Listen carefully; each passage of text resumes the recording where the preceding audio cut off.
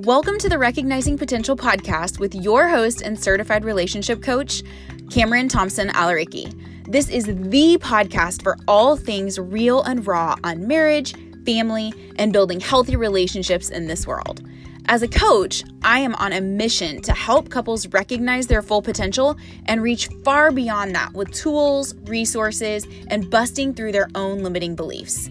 Together, my clients and I are changing the statistic that half of marriages end in divorce by creating clearer communication, stronger, healthier habits, more passion and intimacy, and balance in the marriage, whatever that looks like for you. I'm a pilot wife, and together we have a baby and an 11-year-old from my previous marriage, so you can also find tips on blending a family successfully in this podcast. In my spare time, you can find me reading, painting, and traveling this gorgeous, incredible world.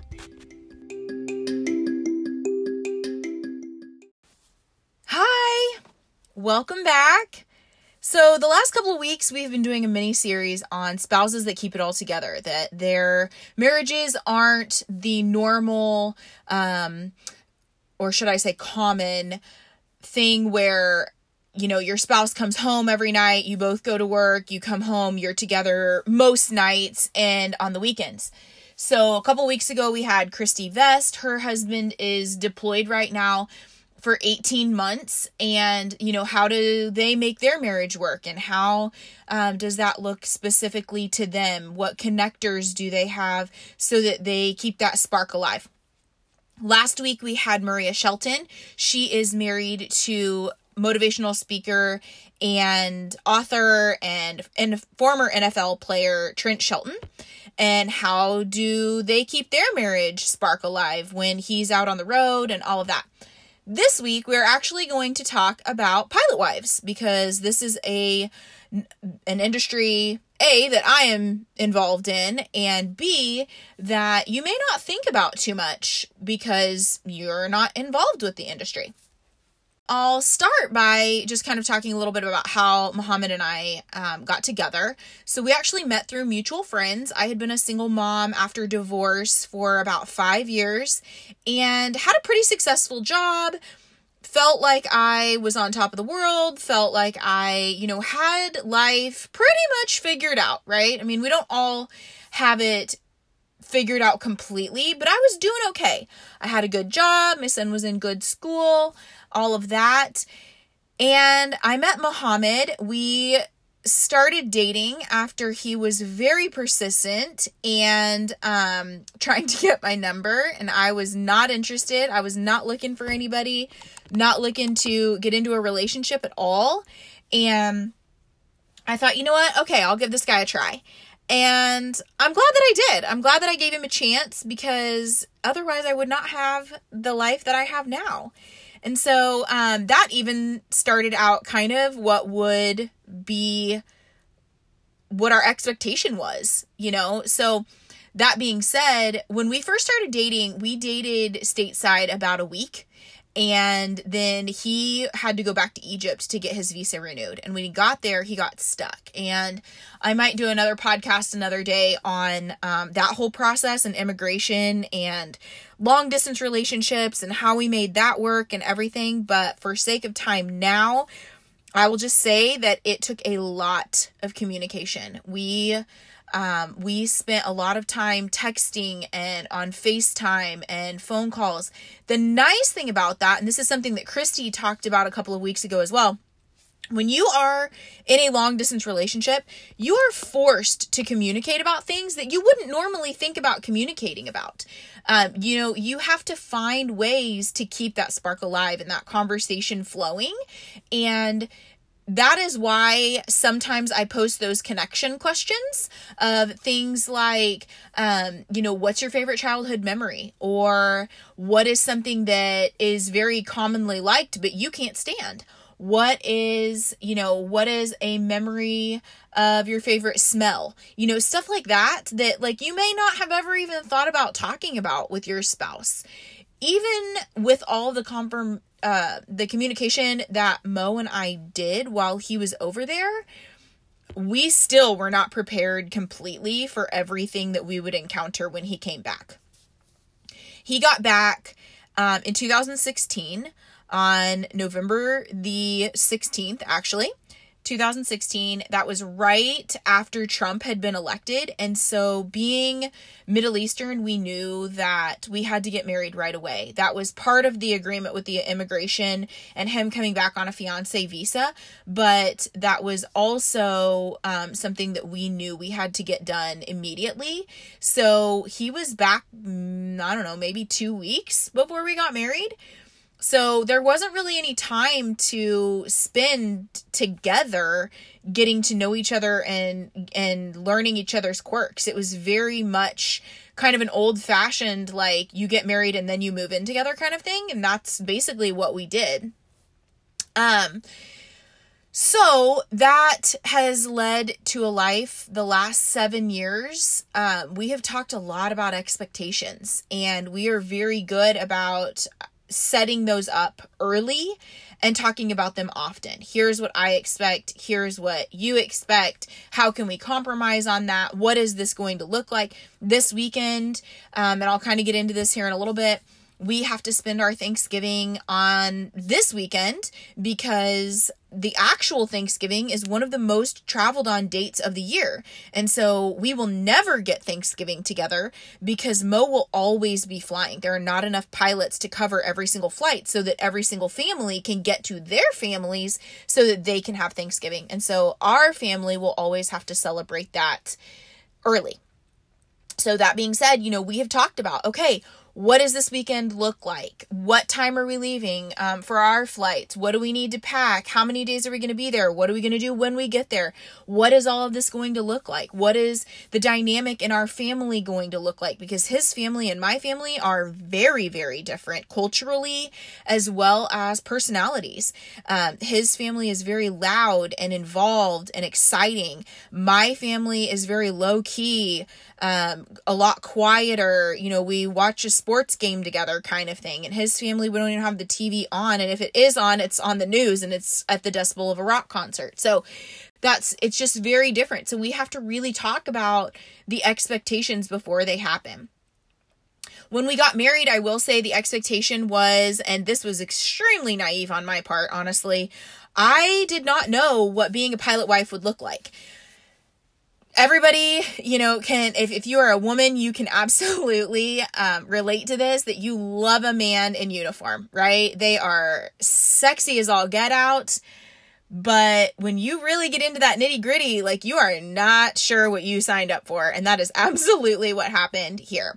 So I will preface this with saying, love the man, not the job, because that is what will keep you going if you become a pilot wife. And you guys know me, I am completely honest in this. I hate being a pilot wife. I hate it. It is not a good time. It is very, very hard. It is not something that I would have signed up for had I known what I was signing up for. However, I love my husband very, very much. And that is what keeps me going. And that is why I do the things that I do. And that is why I endure the hard, because pilot wife life itself straight up sucks. But my husband and being married to him and seeing him fulfill his dreams and seeing him live out his passion every single day. Every time I look up in the sky, and we live by an airport, so this happens a lot, when there is a plane flying over, I am proud of my husband. I am proud that he is able to fly a plane, that he has the skill that he does, that he constantly works on himself as a pilot to make sure that he is prepared for every single thing that could go wrong or right, that he is the best pilot that he can possibly be. So I am extremely proud of that. But what makes it hard is the fact that he's gone 15 to 23 days a month. So we're apart a lot. And I think having that long distance relationship to begin with set us up for success in this department, because as a pilot wife, you have to be very, very independent. You have to have your own life, your own hobbies. You have to be okay with going to weddings and funerals and birthday parties and holiday celebrations and all of that alone. You have to be willing to, tow your kids by yourself. And, your kids even learn a lot of independence too, because a lot of times they are depending on one parent because the other parent is gone. They're on the road. So how do we make that work? Well, God bless my husband, but he gets put on emails, even emails that he does not want to be put on, like the soccer emails. And he may get 30 emails in a day from all the parents that do not know how to reply instead of reply all. And so he's texting me being like, why did you put me on this thread? Well, because I wanted you to feel involved and I wanted you to know what was going on. And he appreciates that.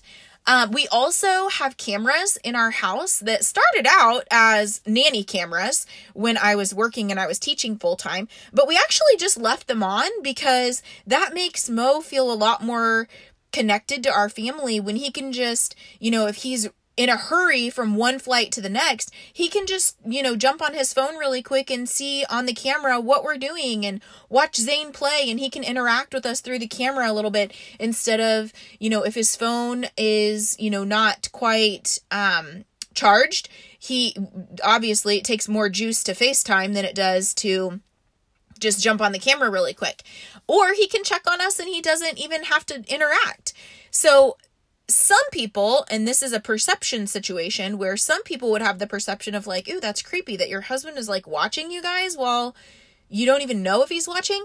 For me, it's comforting because that way I know that if something happens and I'm here by myself or whatever, he's going to see that quickly. If, Zane's obviously, he's only one, so he can't call 911 if something bad happens. Mason's usually at school, so I always have somebody checking on me no matter what. And that way, it's almost a comfort feeling. So different perceptions there, but that is something that keeps him feeling connected. And so that's something that we do. The other thing is that we do not have a lot of family around here. So this makes it hard that we don't have a community. I talk a lot about how important community is to marriage. And this one reason that I talk about that is because I know that firsthand. Having a community around you of people that are close friends who get your lifestyle is very important. Also, the schedule is really hard. Having a friend schedule where, typically in America is a very lonely place to live in anyways. And it can be, but friends typically get together on the weekend, right? Because that's when they are not working.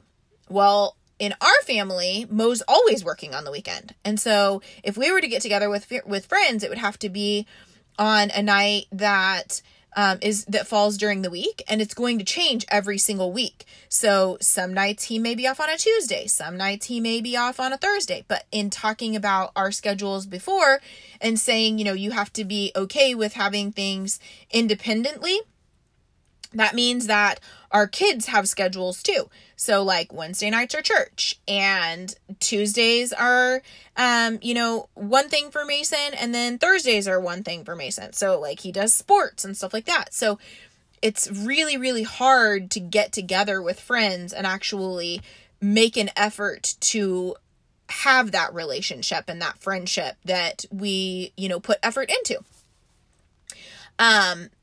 Talking about the aloneness and his family, culturally, something that he grew up with and I absolutely adore, and I really do wish that America was more like this, is that when a woman has a baby, people come from different countries even to be with that new mom, and they stay in the home for a month. When I had Zane a year ago, he was 4 days old. And so I'm trying to take care of a 4-day-old. I'm trying to, figure out the whole breastfeeding situation with him, trying to take care of myself. We had just gotten home from the hospital and Mo got called out on a flight. And I will be honest, I don't think I've ever been so angry in my entire life. That is the moment where this life is really, really hard, because there are going to be times where things happen like that, where you don't have anybody and you've never felt more alone in your entire life. Hey guys, real quick. If you are loving this podcast episode, give it a quick like and share it with your friends. You never know who might also benefit from the information that you're loving. Tag me in your post so that I can thank you and chat with you because I love getting to know and connect with my audience. And also leave a review.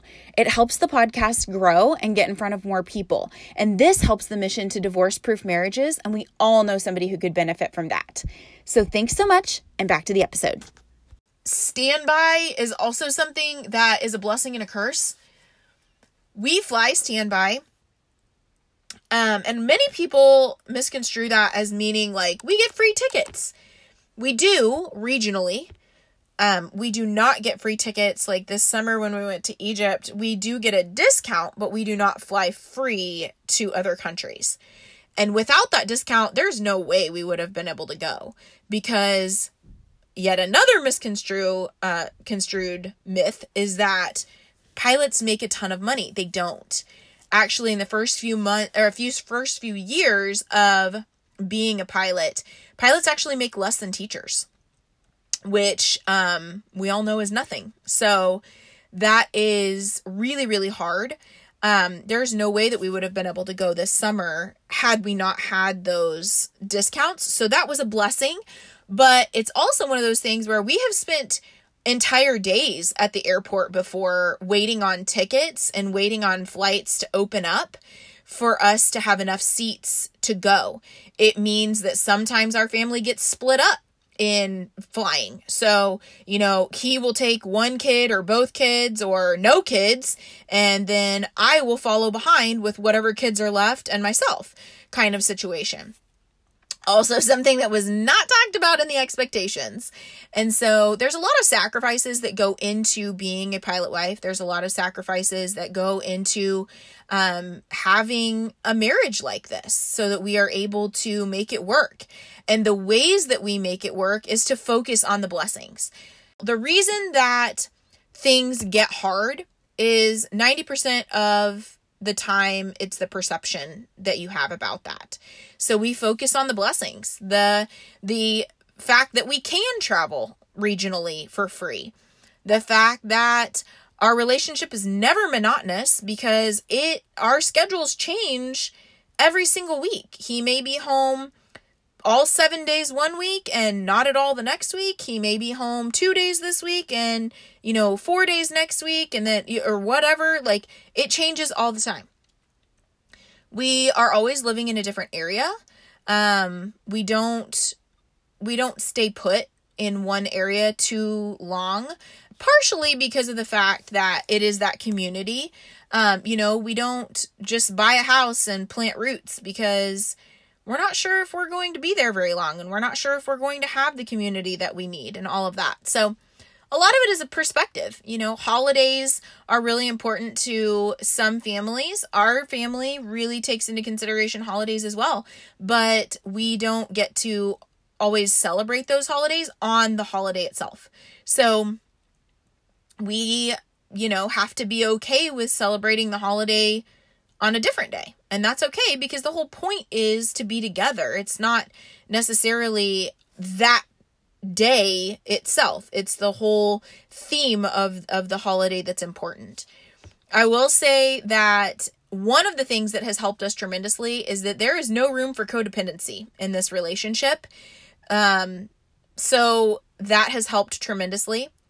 Some of the connections that we use that may be helpful for your marriage is FaceTime. We use FaceTime a lot. We use every form of communication that we have. We email, we text, we use, I will send videos quite a bit throughout the day through Snapchat, just so that Mo feels connected. And so that he does have that perception of what's going on with the baby and, the funny things that are happening in our lives, so that it's not just the same old with him, so that he does feel like he's not missing anything. Love languages. This one's a really, really big one. Not just in a marriage that, I've talked about it with Christy, and I talked about it with Maria, and it's really important in our marriage too, because the love languages, like his is acts of service. So I will spend, most of his trips are 4 days long.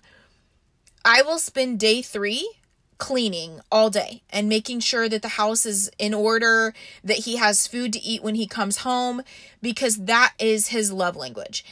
And I also understand that, yes, it is more work for me on the front end, but when he gets home and everything's in order, then he has more time and energy and his cup is full. So then he can fill my cup, because my love language is quality time and physical touch. So we can sit and watch a movie or something and snuggle on the couch, and we're not worried about, oh, the laundry needs switched, or the dishes are piling up in the sink, or there's food that needs to be cooked, or whatever. That's already been done. So it leaves us more time for my cup to get filled. And so we also, the other thing that I would say is that we approach everything through generosity. It's not well, this is your role and this is your role. We don't separate things like that. We all pitch in and have a very much a team effort, even with the kids. That, I mean, obviously Zane's 1, so he can't really do a lot. But with Mason, I mean, he's 12. So we all pitch in, we all help out. And this is the list of things that needs to get done. Everybody takes one thing and then moves to the next thing. So, Mo will give the baby a bath. He will do dishes. He will do laundry. He will sweep and mop floors if that's what needs to be done, because it's a team effort. And that's one of the expectations that we have set very early on in our marriage. And if your marriage is struggling, I would definitely take a look at that and just kind of start looking at building a familial culture around generosity. I will tell Mason, hey, pick up 22 things. If he has, and I just throw out a random number there. If there's a lot on the floor, then I increase the number. If there's just a few things on the floor, I, decrease the number. But that will give him a sense of like, okay, I've got to race the clock and do this as fast as I can. And so then he will pick up those things, and that's less that I have to do later because I'm doing something else, either taking care of the baby or I'm, cooking food or what have you. It's an 80-80 effort. We show up and try to give 80% every single day, instead of giving the 50-50, which is kind of the common culture, is you give 50%, I'll give 50%, and then we have 100% that works. Well, that doesn't really work because, let's be honest, it's never really 50-50. Nowhere in the history of the world, not even in the Bible, does it say that marriage is going to be fair. It's not. And so if we show up and we both give 80% effort, because you're never going to hit 100% after you've worked all day and everything else, you're tired, which, okay, that's great. Still do it out of generosity. Still try to give 80% so that even if you fall a little bit short of that, 100% is still done. I hope that makes sense. If it doesn't, email me, coaching@recognizingpotential.com. I'll try to explain it better. But the whole point is that you give as much as you can give out of a sense of generosity, not out of a sense of control or out of a sense of someone is always feeling like they're giving more than the other. Everybody pitches in, everybody feels like a team, everybody works together and gets the stuff done. And that's kind of how we live life. Whenever he's home, we're very intentional. Whenever he's away, we're very intentional. The intentions look different in terms of how those intentions are communicated, but we are very intentional with our marriage. We're very intentional with our parenting and how we get things done and how we communicate those things, so that, if I have a little bit of extra time on my hands, I will text him and be like, hey, how can I show up for you today? Hey, I have 20 minutes. Is there anything that you need done that I can help you out with? If he has extra time, like sometimes he'll be on, a 2 or 3 hour sit between cities, between flights. Hey, how can I help you out? Is there anything that you need me to do today? What can I do from here? And it may be paying a bill. It might be making a phone call. It might be, helping Mason with his homework, whatever the case may be. There's a lot of things that you can do through FaceTime. There's a lot of things that you can do through email. And so that's kind of how we handle things. Being a pilot wife is difficult, but it's also very rewarding at the same time. I think one of the things that it's helped me realize is to be more grateful for my husband and the time that we do get to spend together, because I feel like that's taken for granted from a lot of couples. A lot of couples where they have their spouse come home every single night, and it does kind of start to get monotonous. What if you started changing that into gratitude? Wow, I'm really grateful that I get to spend every single night with my husband, because there's a lot of people out there that don't. So I think just perception is the biggest thing that I can preach to you guys today. How are you perceiving your relationship? How are you perceiving the circumstances that you're going through? You know, is it something that you can control? Is it not something you can control? There's a lot of things that happen that I cannot control. There's a joke in being a pilot wife. There's a joke in the pilot wife community that the day 2 Murphy's Law. If something is going to happen that's bad, it's going to happen on day 2 of a 4-day trip. Your husband leaves, or your spouse leaves on day 1. Day 2, everything's going to go to hell. Day 3 is spent cleaning, and then day 4, they come home. Day 2 is usually spent on YouTube. If something happens, you just YouTube it and you figure it out. You learn to be resourceful, which is something else that I think is taken for granted in a lot of marriages. You rely on your partner, and you have a lot of that codependency of like, well, my partner needs to do this, or my partner needs to fix this, or my partner needs to hang the blinds, or my partner needs to. Ladies, you are capable. Figure it out. Because let me tell you, a man needs to be needed, but if you're putting too many expectations on them, it gets overwhelming. So are these things that you can figure out? Are these things that you can YouTube and, get it done? Can you call and have it hired out? Last night, I had Costco deliver groceries because I did not have time to go. That's okay. That was one less thing that we had to do, and one less thing that, my spouse had to deal with when he came home. And then he had food. So love languages get spoken, time gets saved, and everybody wins, right? So just be intentional, be grateful, communicate, and see if you can change your perception. That would be my advice for you guys. Hope you have a great week, and I will talk to you again next week.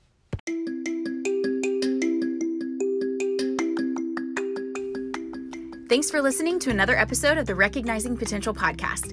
If you found the content in this episode helpful, don't forget to like, subscribe, and leave a review. I appreciate it so much, and it would absolutely make my day if you would share this episode by taking a screenshot and sharing it on your social media. I'll leave ways to tag me in the show notes, and I will talk to you next week.